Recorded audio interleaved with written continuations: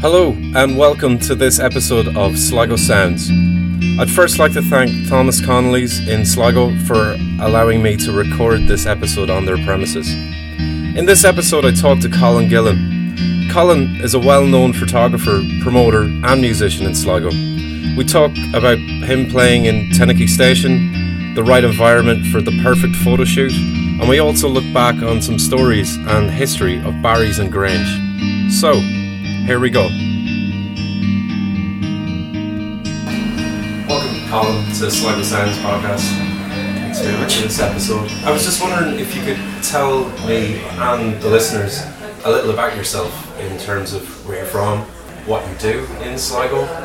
Okay, so I'm from Grange, lived in Grange most of my adult life. I suppose now at this moment in time I'm photographer, stroke videographer, stroke musician is kind of where my interest and incomes come from at the moment, so that's kind of where I am at. Cool. Which came first, picture or sound, in terms of photography or music? No, sound first, but I've always had an inkling, I always could see stuff happening that could be captured or should be captured, but before I even picked up a camera there was no one around me that I knew as a photographer, and I would have never considered it as something you could do for a living. So I was on a career path at that time that wasn't directly related to music at all, but it was music that brought me back. It was through music that I actually started taking photos then to record and document what was happening. So I was on a different career path, but it was music that took me to what I'm doing now as well. So music kind of first, yeah. Okay. And what was your first instrument?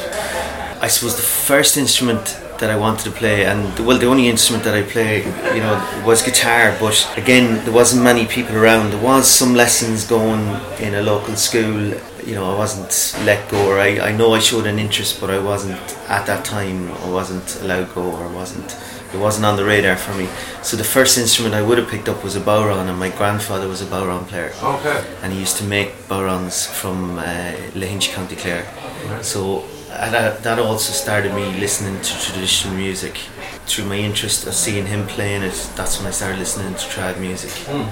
And then the journey of the trad, because it was through trad then that I would have found the folk music, and through the folk music then the other musics. Cool. You're involved in a couple of projects such as Tennicky Station. Yeah. And obviously people know you from around Sligo, as you were saying, photography, videography.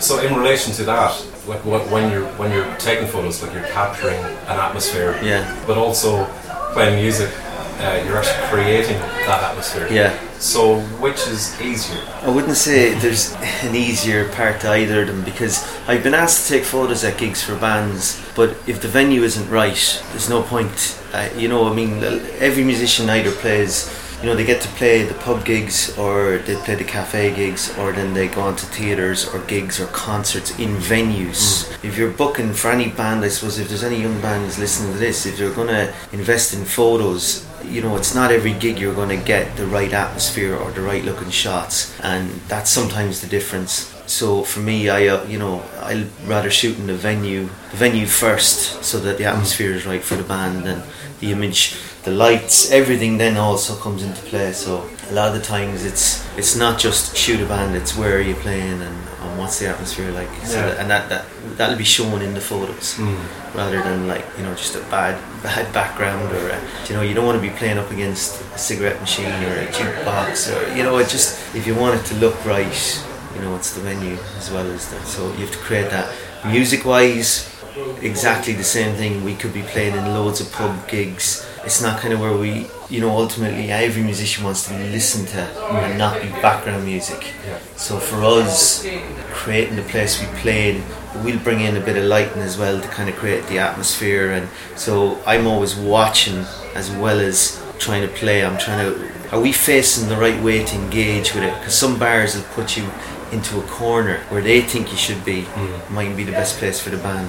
So I'm always looking in pubs, where's the best place for the band to play, how should it be lit, how should it sound, all of that. So I don't be thinking of just one thing, it's a million things. It's really good. Which is the most satisfying in terms of photography or music?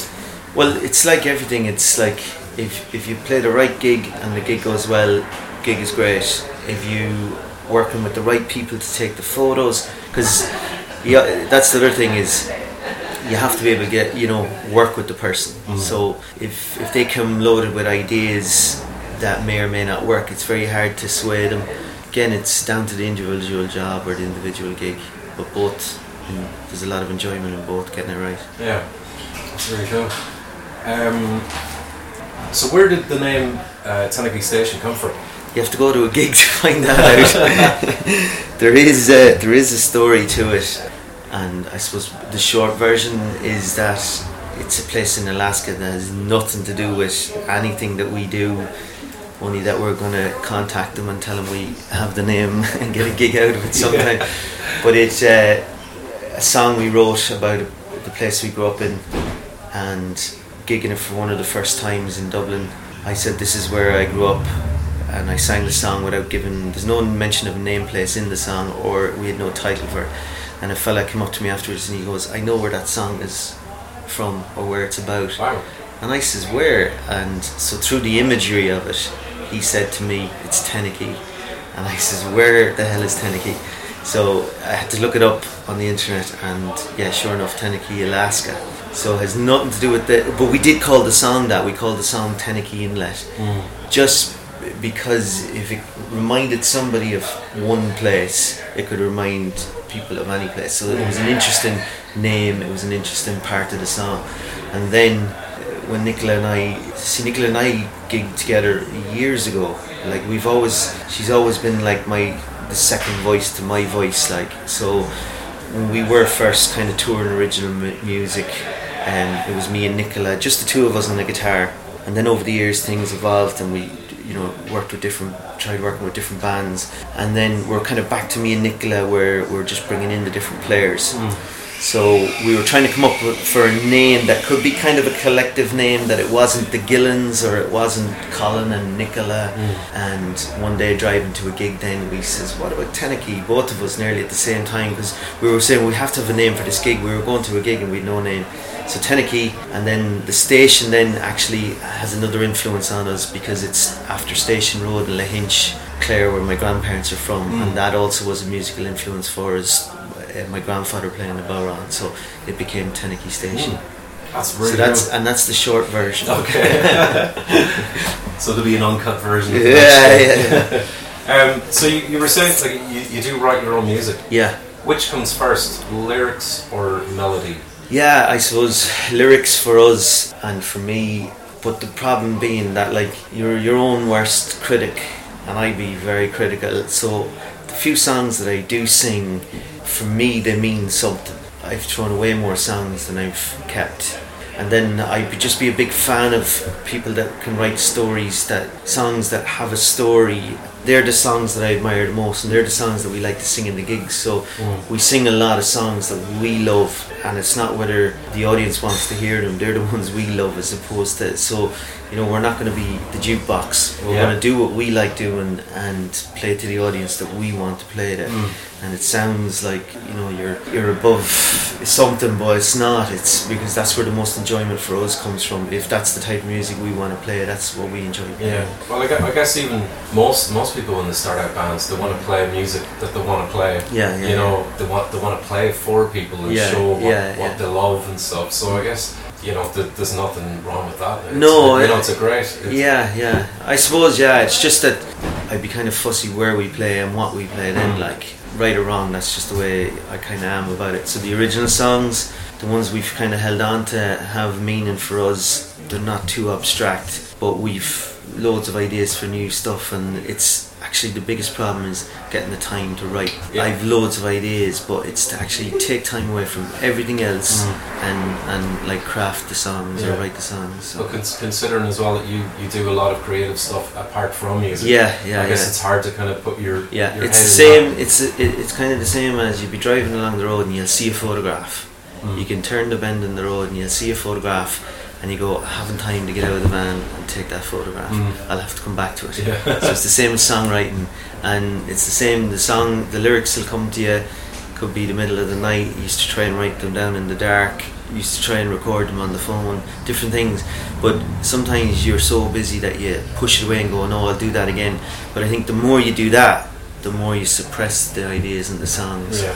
So it's try and get back to a point where you can let the lyrics flow and then try and put the music onto it. Yeah, it's cool. And who else is in Telugu Station? So, well, it's myself and my sister. We kind of tried this model of going forward, whereby for any given gig, we can bring in the musicians that we want to. Okay. And that also gives us kind of a creative freedom and a sound that we can shape. So it's not going to be the same sound all the time. So one musician that we work a lot with is a lad called Peter Gallagher from Swinford, and Peter actually just jumped up on stage with us one night, played a few songs, then he started depping for one of the other guitar players in the band, in the old band, and then from that then it just evolved that he was available. And sometimes it's kind of availability of all these musicians, because there's great musicians out there and we'd love to play with them all, but they are busy themselves, so, and that's great. Yeah. So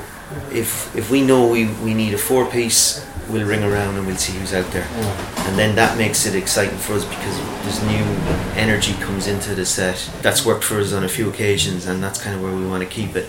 So Peter Gallagher would be the main guitar player with us at the moment on most of the stuff, and he also sees that he's evolving the sound of the band as well, which is great.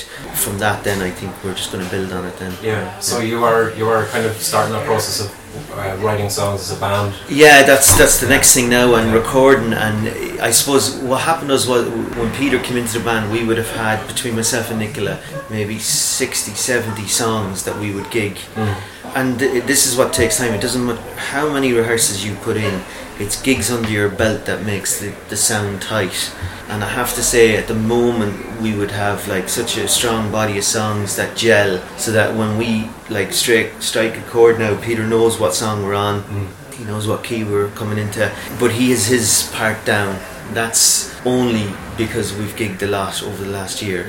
And it doesn't matter how often a band rehearses, you have to gig. Even for any young bands, if they just get out and gig anywhere, once you've one person listening, that's when you actually step up your game, and it kind of cements all the rehearsals into the song. And so now, like, we're just really enjoying the full set we have. There's the need now to evolve it and move on. Yeah, that's cool. You gave a partial bit of advice there for any young musicians. What's the best advice given by another musician? Well, I suppose there'll be lots of bits of advice, because I haven't always played. I played years ago, then I took a back seat because I got involved with promoting music. And then that kind of satisfied my need for music for a long time, and it wasn't kind of till that journey or that project kind of finished that I went back playing music. I don't know if it's music to music or musician to me that's any advice, but there's one thing that I have kind of learned, and it's kind of like, it's not everybody can play. This is more of a self-confidence thing, advice for anybody that kind of questions what they can do. It's not everyone can sing, it's not everyone can play guitar, and it's definitely not everyone can write a song, because there's a lot of great musicians out there, they don't write songs. So it's kind of, you have to do what you do, whether they're good, bad, whatever they are. It's not everybody can do them, so keep doing it. How you deliver your song and how you perform it is also something that you don't just do the first night out. It's a craft, you learn it. I suppose I do all the talking in our band between songs, and I've seen good musicians being able to talk and engage an audience, and so I've learned that from them, not as advice, but I've watched other musicians. So my advice to any musicians is keep doing what you're doing, go to lots of gigs. You can't go to enough gigs to learn from what other people are doing, and it might be learn not to do something, but it might also be to learn that's a good way of doing something, or, you know. So going to gigs is more important than anything else, I think, ever, for any young musician to learn. That's really good, I mean, that's great advice. And your confidence, and you have to talk to, sometimes you have to talk to yourself. We've got up on big stages that you think are too big for you, right? So this is a confidence thing, and you have to just really look around the room and go, well, it doesn't matter how good you are, we're on the stage right now, and we have some talent over and above some of the members of the band. Some of them can't play, some of them can't sing, so they all want to be able to sing and play. They all want to be where you are. Whereas at that moment in time, you're there, so you just go for it, close your eyes, sing your song, play your music. But the more times you do that, it's the same as going to gigs and learning. The more times you gig yourself, you also learn from it. That's great. What's the greatest question you can ask as a creative person? Like that's in terms of music or photography. What's your budget?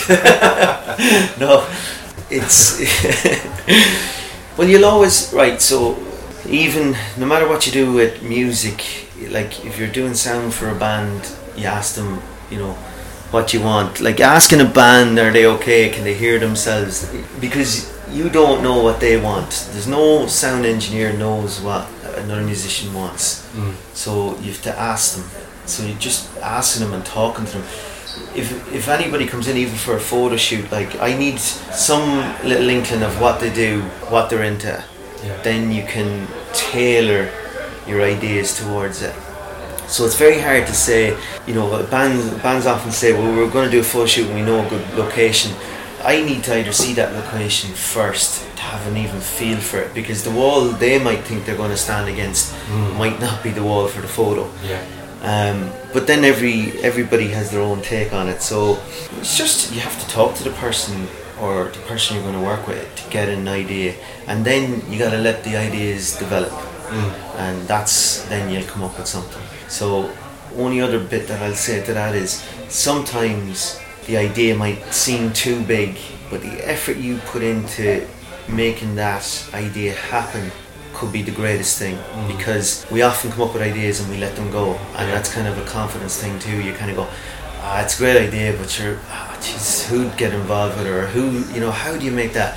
If you don't keep pushing yourself forward, you don't get to the point where it is going to be a great idea. Because having the idea is only one part. You have to make it happen, and it's again confidence and believing in yourself, and get the people involved and get everyone working together, because you won't always make a big idea happen in yourself. So being collaborative and involving other people sometimes is the way. That's really cool. Who would you most like to perform with? I'd have to say Anthony Mannion. And if you're going to include this, everything you ask me, who inspired me, it's Anthony Mannion, and he knows why. Who would I like to play with? I don't know. See, again, and I think this is a confidence thing. I've over the years go in and you might be asked to join in a session or whatever, and I'm always kind of in awe of the musicians that's already there. That's why I'm there to hear them. So for me, it's not a case of having to play music. I don't always have that urge to play music. I've a very strong sense to be listening all the time. Live music. I've struggled to kind of put on CDs and listen to them unless I'm going on a drive, because I'm always doing something else anyways. I think for me it's just to sit in and to hear any musician acoustically, up close is the thing for me. I don't have to play with them, I don't have to be strumming the guitar, but if they're playing and I'm listening, then I'm happy, so any musician, So Anthony Mannion. What song would you have loved to have written? There's loads. There is really loads, and quite a few of them.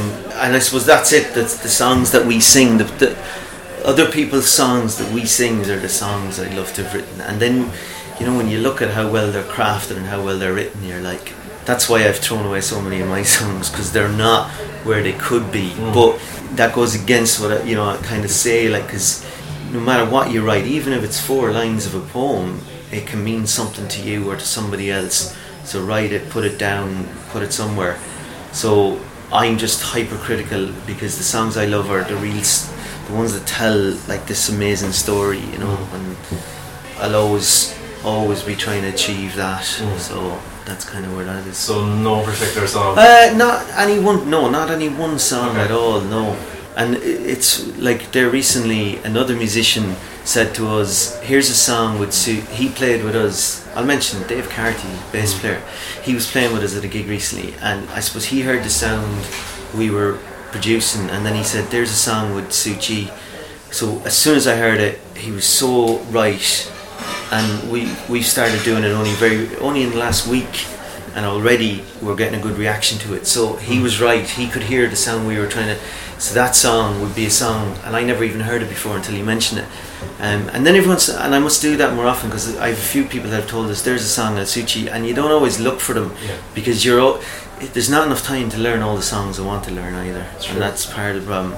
So if a song gets learned, and then by the time you're ready to sing that song in public and deliver it and cement it, because again, you can rehearse it all you want until it's played live in front of one person or 10 people or 20 people, it's not going to cement into your psyche enough. And so before we even get to that point, I spend a lot of time with the song then as well, so you have to really love the song to want to play it, for me anyway. Do you use photography in terms of like pictures? Would you use that for inspiration for lyrics and music? No, what you see yourself, not so much. Like I have a couple of favourite photos, but they haven't translated into songs. Stories more, or things people say, like even just one line. Like I read a line the other day. It was actually another musician described something, but within his description there's another song there as well, and so sometimes it's just a line of what you want to hear, sometimes it's a place or a person or a memory.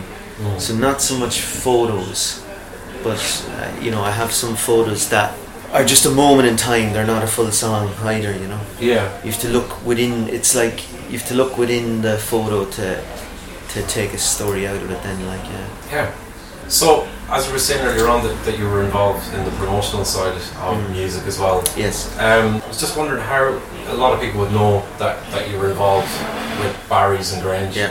So just wondering, how did that happen? Okay, so it's 14 or 15 years ago. There was an opportunity to get involved. There was a pub for sale, an opportunity to get involved with it, and I went into it from the point of view that there was a room off the main bar I felt could be a place to listen to music. So it's not every bar makes a venue. Lots of bars try to be venues, but if you're bringing an artist whereby if you had to, over and above the business, if you had to create a room that people could just listen to music, and I knew there was a room off the main bar in Barry's that had that, so it was an opportunity. It was music driven, that's why I got involved. So we started there, and I remember putting on the first gig in the room, and at the time it was an old lounge on an old pub, and the room had a carpet and curtains that could be in your grandmother's house, and you talk about creating an atmosphere for bands. So there was a small kind of stage there, all right, that was carpeted, and the wallpaper, everything about the place was wrong but the room itself. But just over a period of time and bringing in musicians, it evolved to where we actually restructured the whole place. Spent 3 years thinking about that room and how it would work, how the back section would be higher than the middle section, so that if you were standing or sitting you could still have a view of the stage, the angle of the stage. I even put the bar slightly around the corner, that if the barman is taking change or clinking glasses, that visually he wasn't impacting on the artist, and I didn't want people walking by. There was loads of places I could see music, but to go to the toilet or to come in the door you had to walk by the musicians. And in the room in Barry's, the main door was actually close to where the stage is, so then we reversed the whole premises in that you had to come into the back of the room. The bar was at the back of the room, off to the side, a small bar so that it wouldn't congregate a load of people. You could get your drink, but you had to move to a chair or a table then. And so all that took me like 3 years looking at the room, watching the people in the room react with the room and the musicians react with the room. And then we built the venue around that. It was a great venue. Absolutely. And that was the thing. So, and that was the period in my life where I played very little music, but I got to hear so much music from all around the world. And that kind of satisfied my need for music. I was still going to gigs because there was still artists that I wanted to get or couldn't get, that I would go and see gigs or festivals.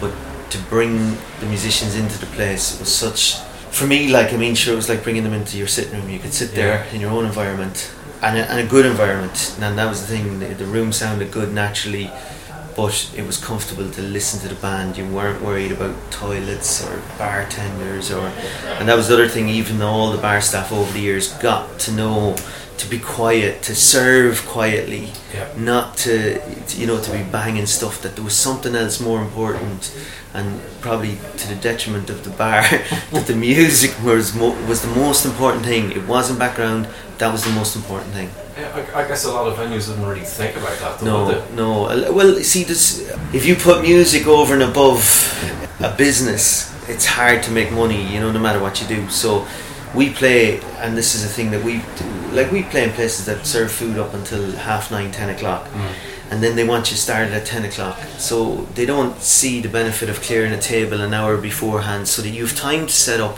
get your sound right and get playing. Whereas for them to cover that table for dinner, that the money that they're taking on that table is your wages. So we have to understand, why can't they clear that table and let us in an hour early just to be ready? And then they're going, well, why can't the band start bang on 10 o'clock? So it's even though you might agree that with the bar manager or whatever, the people on the floor don't see the difference in that. And that sometimes is like kind of a bone of contention for me, that like I'd be looking at the bigger picture, trying to go, well, to keep your customers on, we need to start as soon as they're finished their meal. But you're not giving us time to be set up. So where's the compromise of a good space for a band to play and set up, and for the food to discontinue but for the music to continue straight away? So it's, I guess it's a half and half kind of thing. Well, there's a compromise, but it's not every pub is a venue. They might have live music or be putting on music, but it doesn't make them a venue. And that's, places call themselves venues, but they're a pub with music. And so a venue is comfortable for the listener, but more importantly that the musician is comfortable, and can do what he's there to do. Yeah, that's good. Could you name some of the people that played in bars? Some of the artists? Bands? Well, there's way too many to just mention, but Anthony Mannion. Everybody, I suppose some of the more iconic ones for me personally, because I would have listened to them and heard them, and I remember one time being in America and watching a country singer on TV, a guy called Kevin Montgomery, and literally 15 years later he's playing in the venue. So I'm watching on Country Music USA, whatever the program was, thinking, wow, that's really cool, and 15 years later he's in the venue.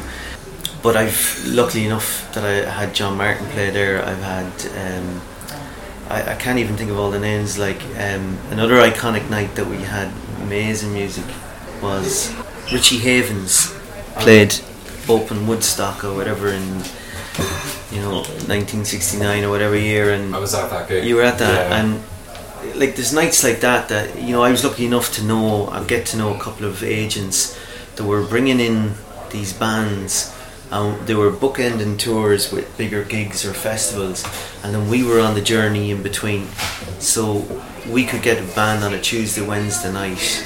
These guys were then going off to Galway, Belfast or Dublin to play sold out gigs at the weekends, and we had a midweek to a small audience, intimate audience. These lads would often sit back afterwards, have a few pints, chat, and I suppose a lot of the people I know now or friends with would have been musicians that would have played in the place over the years. And it's not just going in for them, it never was just go in and play. There was a bit of hospitality there. We were there, my family would be there. They came in and they kind of got to know people in the place within that night, and the next morning if they stayed over, a lot of them stayed over at the time, so they'd get to know the area, they'd get to know the people, and then they'd want to come back. And most musicians did come back for a second or third run of it.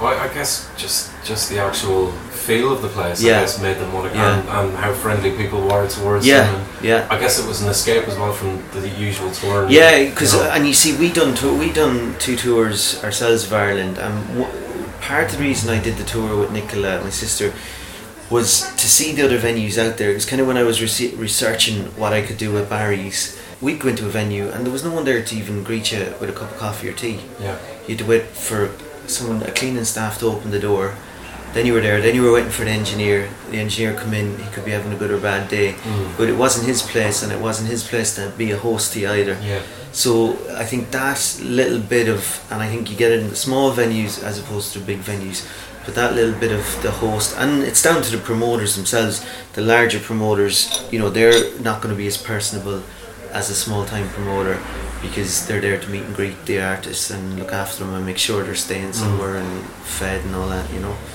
So I kind of done my research going around, and that's what I think a lot of the artists enjoyed about coming to Barry's was there was people there to greet them and meet them and get on with them, you know.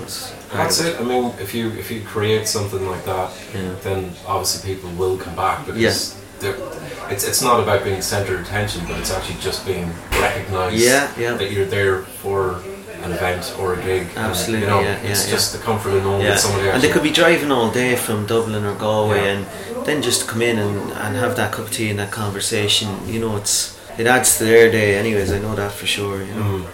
So how do you think I guess we were just talking about it there slightly, but how do you think the music venues have changed since you've started, like out in Barry's? Well, I suppose over the years, a lot of the smaller pub venues have either changed hands or gone out of business for being in business, for being a pub business. So that was the point I was saying earlier on, that, like, you know, music isn't going to make your pub, you know, it's only part of it. Like, the business has to be there first as well. So a lot of pubs as businesses have struggled, and a lot of them closed. I remember the first time I heard of an iconic pub venue closing in Cork was the Lobby.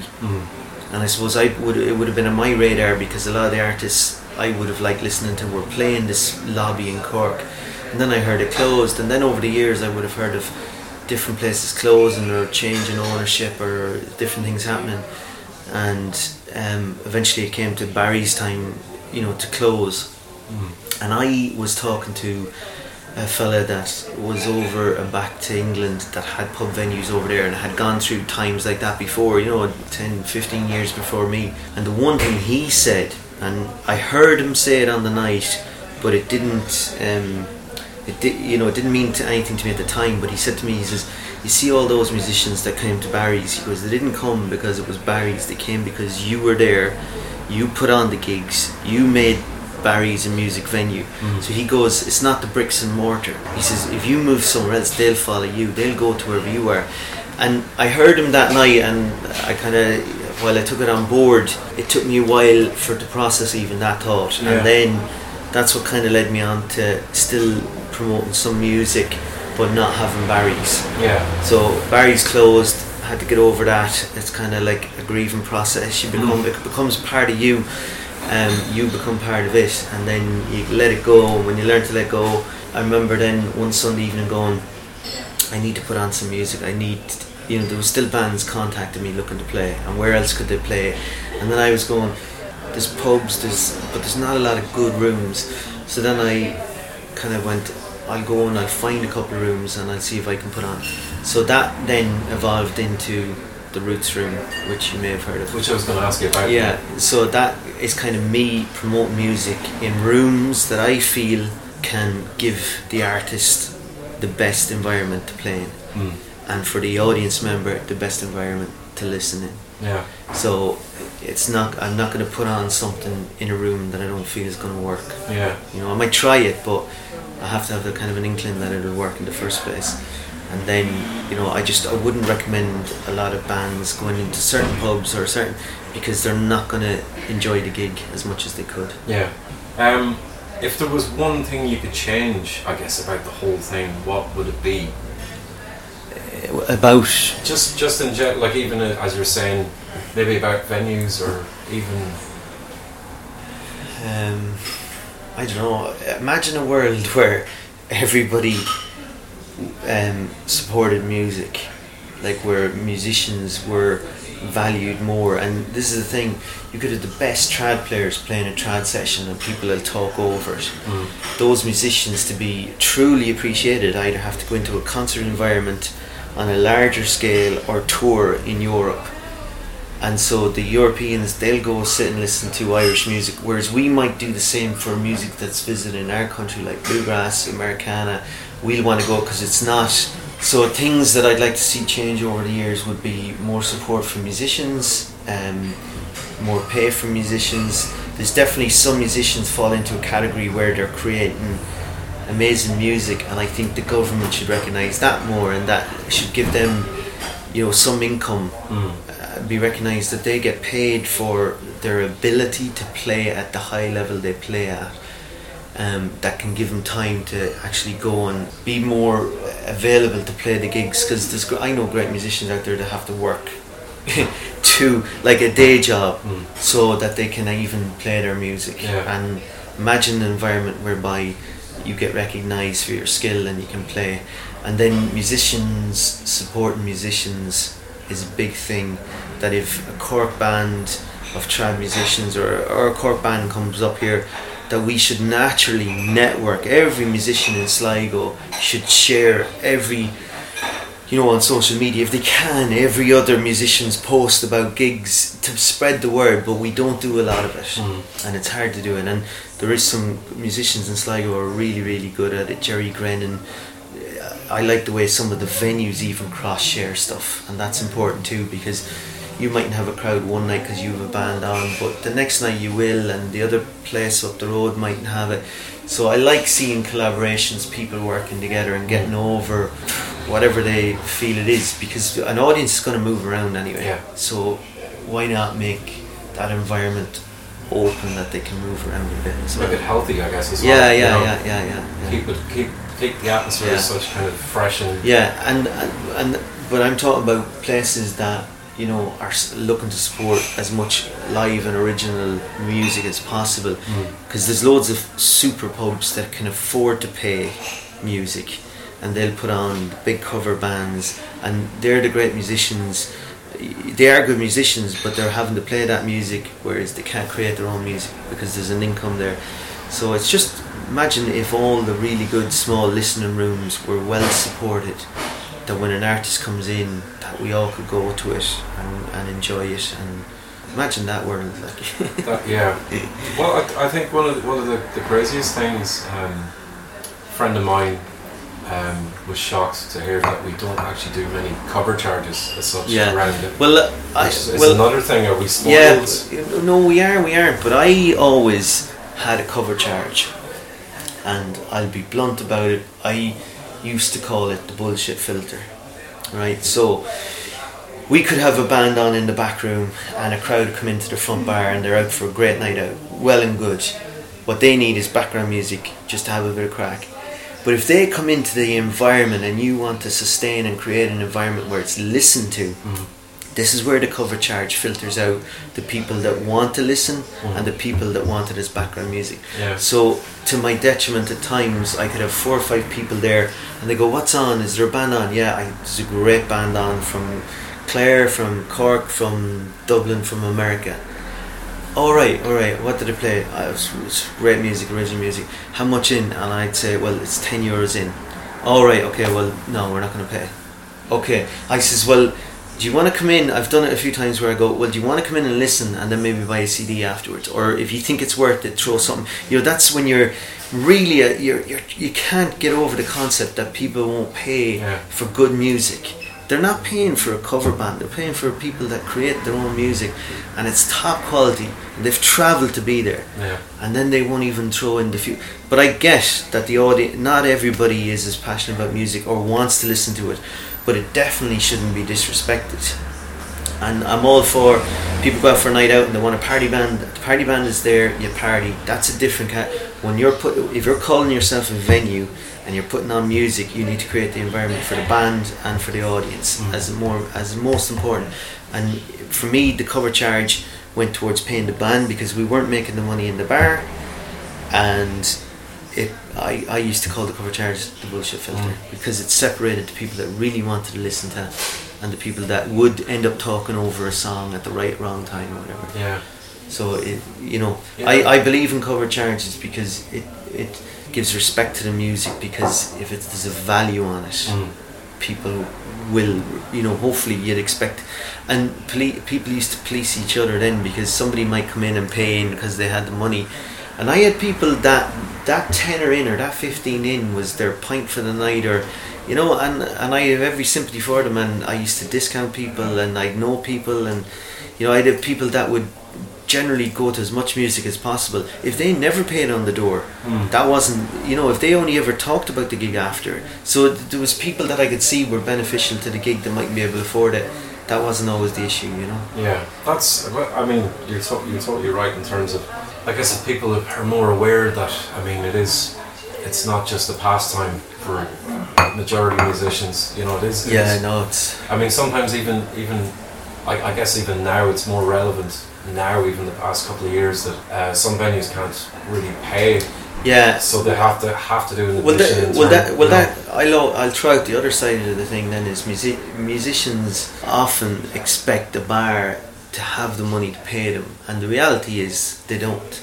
You have to have a very busy bar, be it through food or music, to subsidise music, or food or bar service to subsidise music. So there are bars that are trying to put on music and they can't afford to pay much. There's no right or wrong answer to it. It's always going to be a struggle.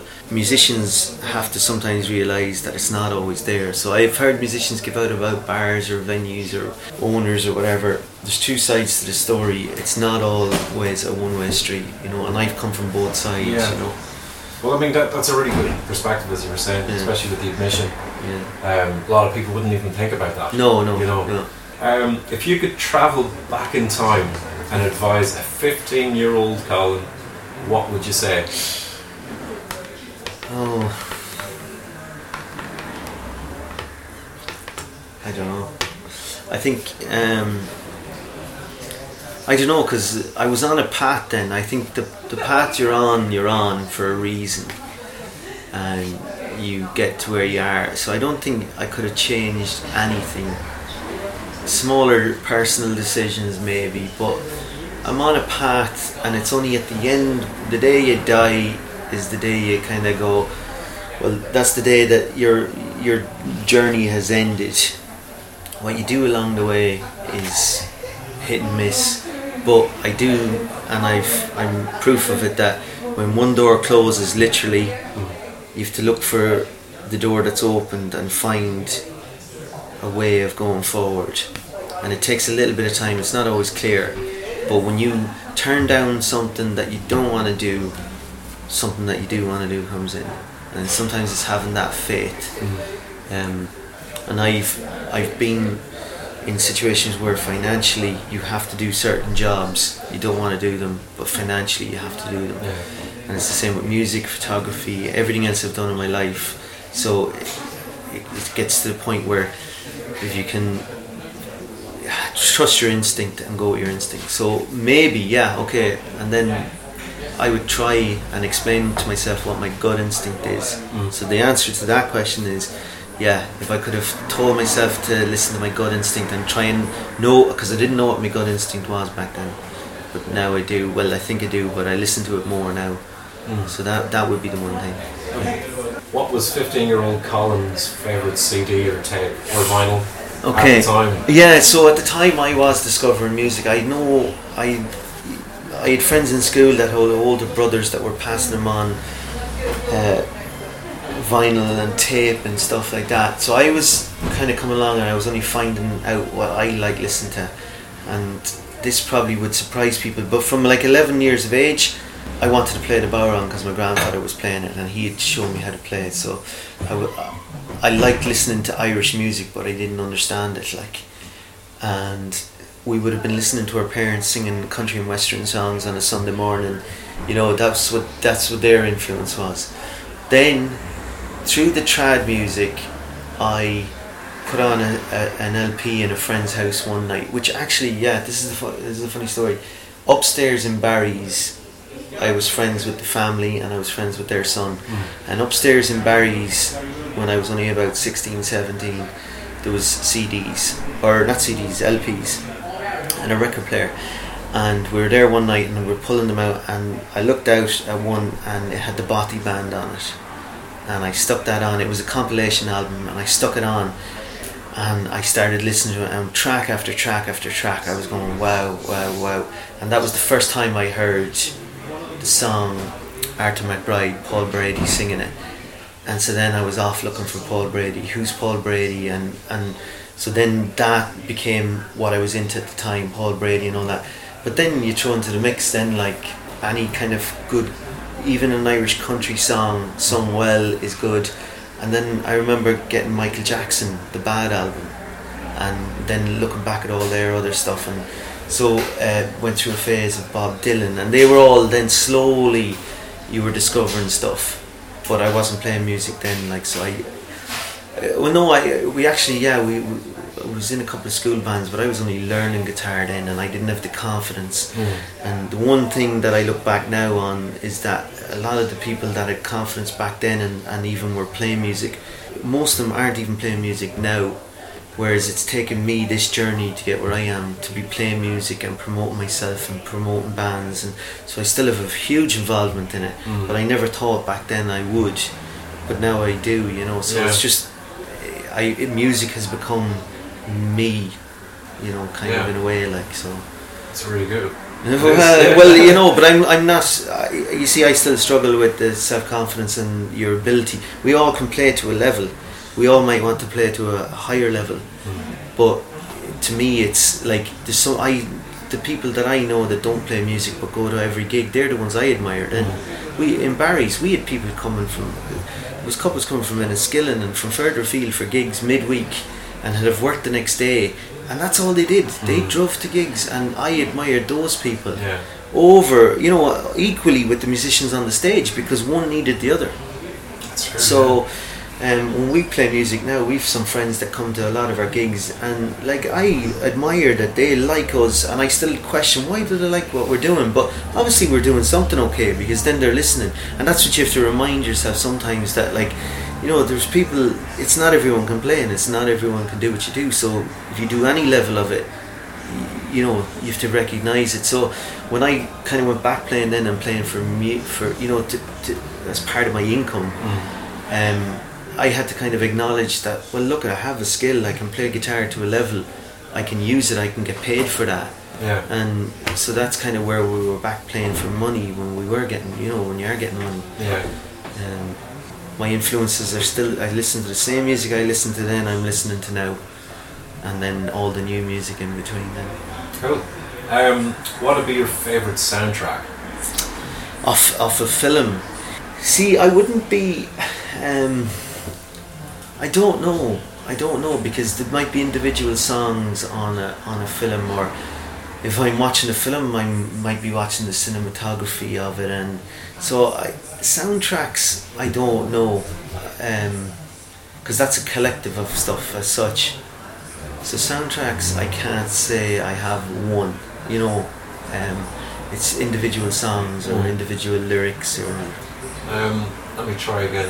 Favorite movie poster then? Oh, favorite movie poster. I don't know. Well, like a favorite movie, I had a favorite movie years ago that was called State of Grace. And a couple of my favourite actors, Sean Penn, Robin Wright. Robin Wright was in it. Ed, can't think of all the guys in it. But that movie struck me the way it built the suspense and the tension in it. And that for me was one of the first movies. I do tell the story at gigs that when I was really young, about 8 or 9, 10 maybe, I must have been like half asleep in class, and the teacher wanted to know why, and I had snuck up behind the couch to watch a movie that my father was watching, a country and western. So I just loved the country and western movies, and I was watching one of them, and it was really violent. It was called Hang 'Em High. And the next morning my teacher was like, what film were you up watching last night? I told her, and I says, Hang 'Em High, you know. And so it I've loads of not loads, I've certain favourite movies for different reasons, not always the soundtrack or whatever, but State of Grace was one of my favourite films for a long time. Cool. So you were talking about, I mean, in terms of what I mentioned about CD or tape or vinyl, whatever. the other question is internet in relation to music and everything creative. Yeah. Do you think it's a blessing or a curse? More of a blessing or more of a curse? That's just when Spotify came out first, I don't actively have an account on it. My daughter listens to it, but Spotify, because I felt they weren't giving enough money to the artist, I was like, I'm not dealing with this, but yeah, I listen to a lot of music, and if I'm researching a song and I want to sing, I look at all the versions online of the live versions of stuff or the studio versions of songs, so I use YouTube in that regard. And I see now how for bands even to get their music out there, they nearly have to give it away, and it's back now.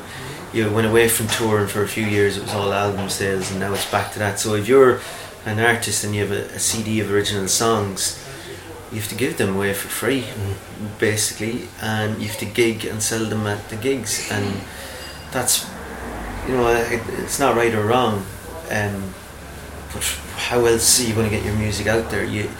There's so much out there. It's the same with image. For a magazine or an online magazine to publish images now, like, there's no value in them because they have to go through 100 images a day or 1,000 images a day online to satisfy people's needs, because it's so accessible. Whereas one time, one photograph in a monthly magazine, a music magazine, that was your shot. That was the time you'd see it. You waited to see the stuff. Whereas now we want it all the time, and again, music becomes background music for some people because it's just on and it's in the background, and so I tend to listen just to CDs when I'm going for a 3-hour gig. I'll pull out three or four old CDs and throw them on and listen to them, or I listen to stories on the radio or plays or stuff that's on the radio, because it's the only time I get to listen to the radio as well, so kind of keep up to date with stuff that way as well. But anything that engages you. Yeah. Really, So do you think it is a blessing or a curse? I guess we're evolving. It's like 10 years ago. It doesn't matter what happens now. It's like the door closing or the door's open. You see it for what it is and you use it the way it's used, and some musicians don't understand how to use it or can't use it or whatever. But if you want financial success in that way, you have to look at, well, what's the listener? It's up to what is the listener listening to. If they're all using YouTube and Spotify and streaming music, well, then you have to give it to them that way, because that's the way they're listening to it. You can't if you're keeping it back, you're depriving yourself then of an audience, because if that's where the audience is, then you have to give it to them. So I can't say it's a blessing or a curse. It's just, it is the way it is. In one sense, having music available like that and YouTube and all that, the musicians that are getting famous for just being famous as opposed to being a musician or an artist or whatever, that sometimes is a curse, because they're depriving somebody that might be working 10 years and recorded and slogged at music and all that. So and I've seen these celebrities becoming recording artists, but then that's an opportunity. They're making most of an opportunity that's presented to them, and they're making the most of it. So I don't know. Yeah, it is one of them. Like, there's no right or wrong answer. No. Yeah, it's kind of it is more out of interest, and I've asked everybody that I've been interviewing with that. But it's the same, like, so if you look at the social media platforms, I've looked into Snapchat. Am I going to use it?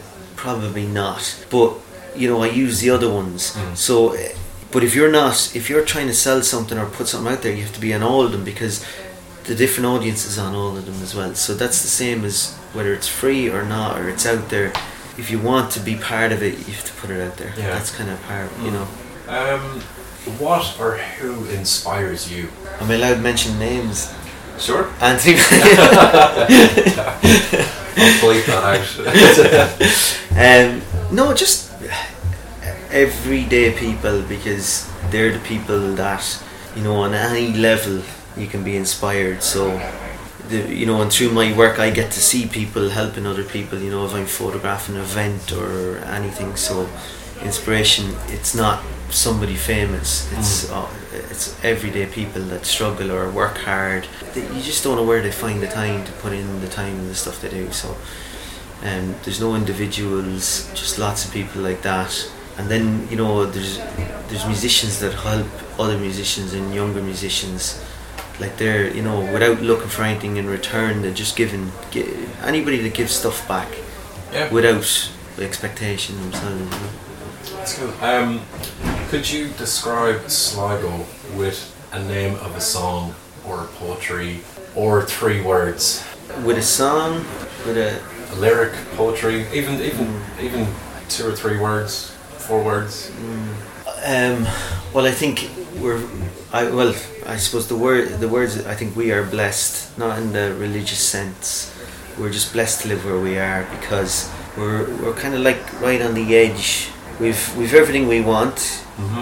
We can see everything from around the world. So we've everything we want, and we're living in a beautiful place. And sometimes we're far enough away from the madness and the violence. That's why we're blessed. If it was on our doorstep, we'd be caught up in the middle of it. But for our lifetime, or for whatever part of our lifetime that you can avoid, you know, we witness all these tragedies and stuff, and you know, the violence in the world. Yeah, this young fella heading off. He's going over now to be one of the spotters off the coast, watching the refugees trying to escape. All right. Yeah, and I was talking to him the other day, and imagine that being your life, having to get up and cross dangerous water with your family and your kids. Imagine that. So for every day we're alive, no matter how we all have troubles in our headspace and everything, and mental health problems. Right now, for the majority of people living in Sligo, like, we're blessed to just live here. If it alleviates any of your problems, we're blessed to live here. You still have all your further stuff going on, and Sligo's a lot on at the moment. Like, there is a lot on. There's a lot of gigs on. Wish I could get to them. Yeah, no, sure. You know, we're the same, and everybody, like, I think that's the one thing, is that either people are gigging or they're working. Yeah, you know. And we're gigging more than ever now. So, but a lot of the stuff that I've seen, I go, I will get to see that again. I know I will, because I go to a lot of live music, and you know, even bands I've worked with and stuff. You know, so I'm lucky in that respect. I'm lucky, just even the fact that my kids are getting older and more time to get away and go to stuff. Yeah.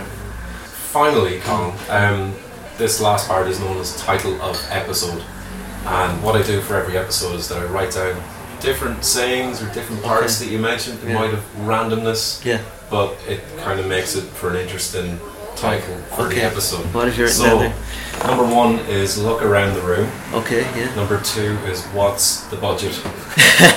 Well, no, I don't want that. Okay. No. That's tongue in cheek. That one. So number 3 is sometimes it's just a line. Okay, yeah. And number 4 is it's not all bricks and mortar. Okay. Number 5 is bullshit factor. Yeah. And number 6 is everyday people. Well, I think out of all of those, and this might sound random, but it's from an observation point of view. Look around the room.